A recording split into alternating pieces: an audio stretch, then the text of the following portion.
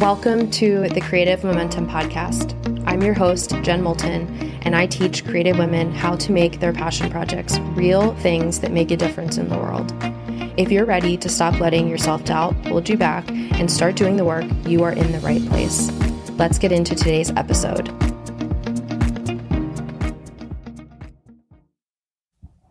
Welcome to today's episode, Intuition plus Creativity equals Flow. I am super excited about today's episode. Let me outline today's journey for you. We're going to begin by looking at intuition and creativity. To me, they are interconnected, if not two sides of the same coin, and the magic that they generate when used in coordination, which I believe results in flow. We're also going to look at what blocks access to your intuition and how to strengthen your connection to your intuition so that you feel like a creative powerhouse and know how to reliably create more flow in your life. One of my core beliefs is that we are all connected to the source that generates our inner wisdom, aka our intuition. It's like a tap, and our job is to take great care of ourselves. The better care that we take, the more open our tap is, and the more attuned we are. I often ask myself and others, what would it look like to take exquisite care of yourself? When we feel really well cared for, physically, mentally, and spiritually, then we feel an intrinsic desire to produce our ideas, to mess around and see what happens, and we can actually hear the brilliant ideas that are brewing within our awareness. To me, this is the goal. It's not to make art because you said you would, or because it means you're legitimate, or whatever other meaning you assign to it. By the way, it's a really good idea to figure out why you want to have a reliable practice or why you want to have the creative goals that you're currently envisioning for yourself. Whatever your reasons are, it's really good to know because right now you're currently putting those on your ability to have a regular creative practice, and then you're relating to it in opposition to not having that, and then you assign a lot of meaning. So just know that you having a regular art practice will not make you feel legitimate or successful or whatever meaning you're assigning to it. That comes from your self-definition, not from something outside of you. So to me, the goal is to take such great care of yourself that making art is an inevitability, and the art that you make is in everything that you do. It's in how you live your life, how you prepare a meal, how you bake a loaf of bread, the way that you care for your plants, how you talk to yourself about sitting down to make creative work, the inner narrative fuel you're offering yourself as you paint or draw or make pottery. All of that, in addition to the actual physical artwork that you make, is making art.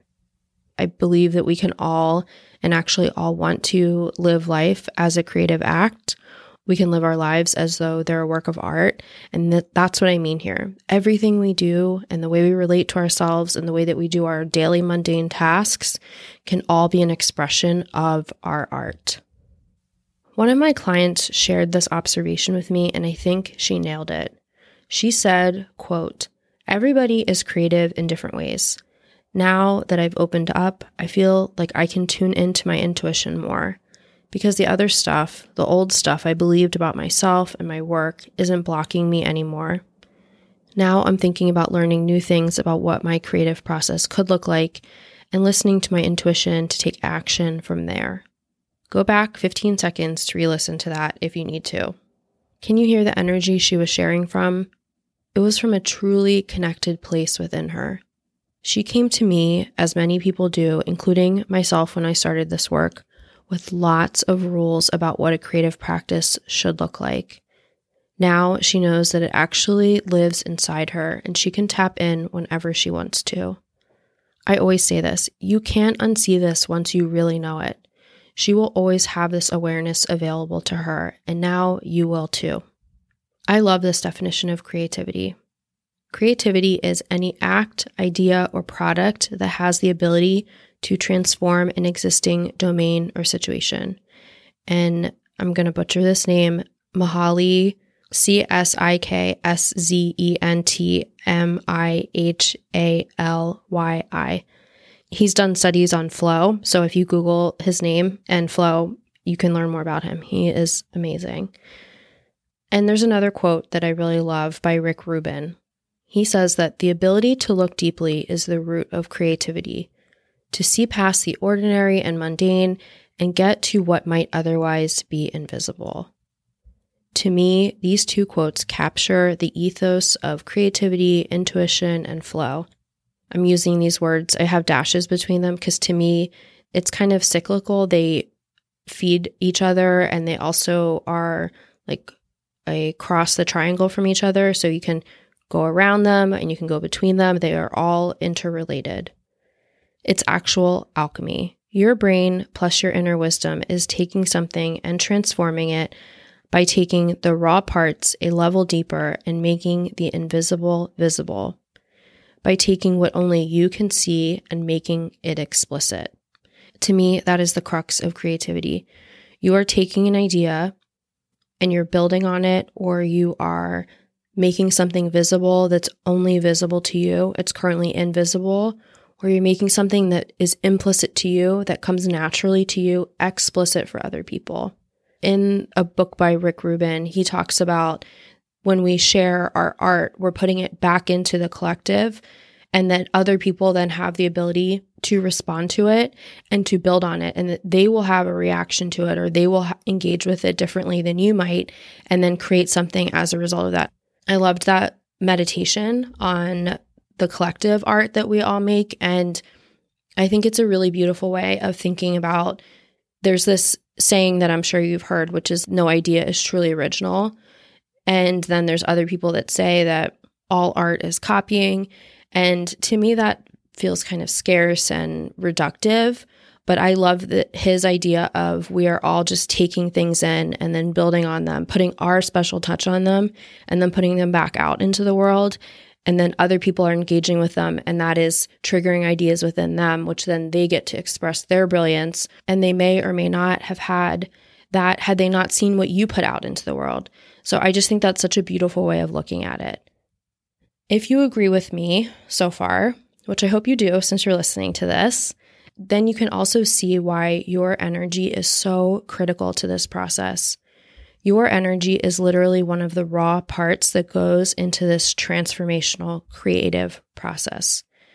Therefore, it is imperative that you care for your energy and that you nurture it for the invaluable resource that it is. Your ability to nurture your energy is the very first puzzle piece to accessing your intuition, to hearing your creative callings, and what that results in, which is putting those two together. Intuition plus creativity creates or results in flow. It is arguably a very simple process, though I would say it requires great care and we cannot force it. It's kind of the ultimate teacher. It's something that we all want more of in our lives. And in order to facilitate our intuition and our creativity and experience flow, we need to nurture it and we need to feed it and take care of it like we would any precious resource in our lives. Okay, so I want to bring this all together. Here is how most people think about creative work. In regards to creativity, there's the way so-and-so does their work in the world, which is their trade or their expression of their creativity. And then many believe that there's this mystical muse, I put that in quotes, that never seems to reliably visit. And in between is you. This nebulous space of part inspiration and part effort, but it doesn't really feel reliable and you really want it to be. Creativity only needs to be fluffy and fun and seamless and muse-driven if you believe the opposite is true, that it's actually hard and it has to, or it's better to, do it someone else's way. If you drop this outward focus and find your way, then it doesn't need to be totally effortful, and it also doesn't need to be effortless. It becomes a dance between you, the inputs in your world, the inner pulling that you feel, experimenting and messing around to see what comes out, and continuing to build the relationship through regular nurturance, rather than seeing it as a one-way street that you just make demands from, which I want to point out here that no relationship would survive that form of engagement, and creativity is no different. If you treated a cherished friend or partner the way that I'm guessing sometimes you may treat creativity, which is making a lot of demands on it, having a lot of rules for it, expecting a lot, but not investing a lot and not nurturing a lot, that relationship wouldn't last, right? We all understand that with people, and I want to offer here that creativity is no different. One last offering I want to make is that your lack of consistency is a result of or evidence of the disconnection you feel from yourself. I'm going to repeat that. Your lack of consistency, I'm thinking here in your creative practice, but I'm sure we could apply that in other areas. Your lack of consistency in your creative practice is a result of or evidence of the disconnection you feel from yourself. It is not because you're lazy or a procrastinator or you don't care enough. I actually know that's not true. I know you care a lot.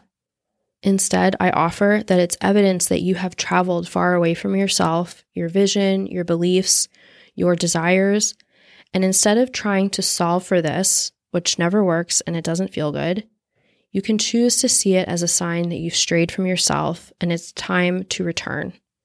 The very first step to returning is discovering what it means to take exquisite care of yourself and doing that. That's what I have for you today. I am so glad that you are here and that we get to walk our paths together. See you next time, same place. Bye for now. Thank you so much for listening today. If you want to learn my method for how to make your passion project idea a real thing, head over to www.jenmoulton.com/passion project and sign up to get the Creative Momentum Workbook so you can learn how to plan your passion project in 7 easy steps. See you next week.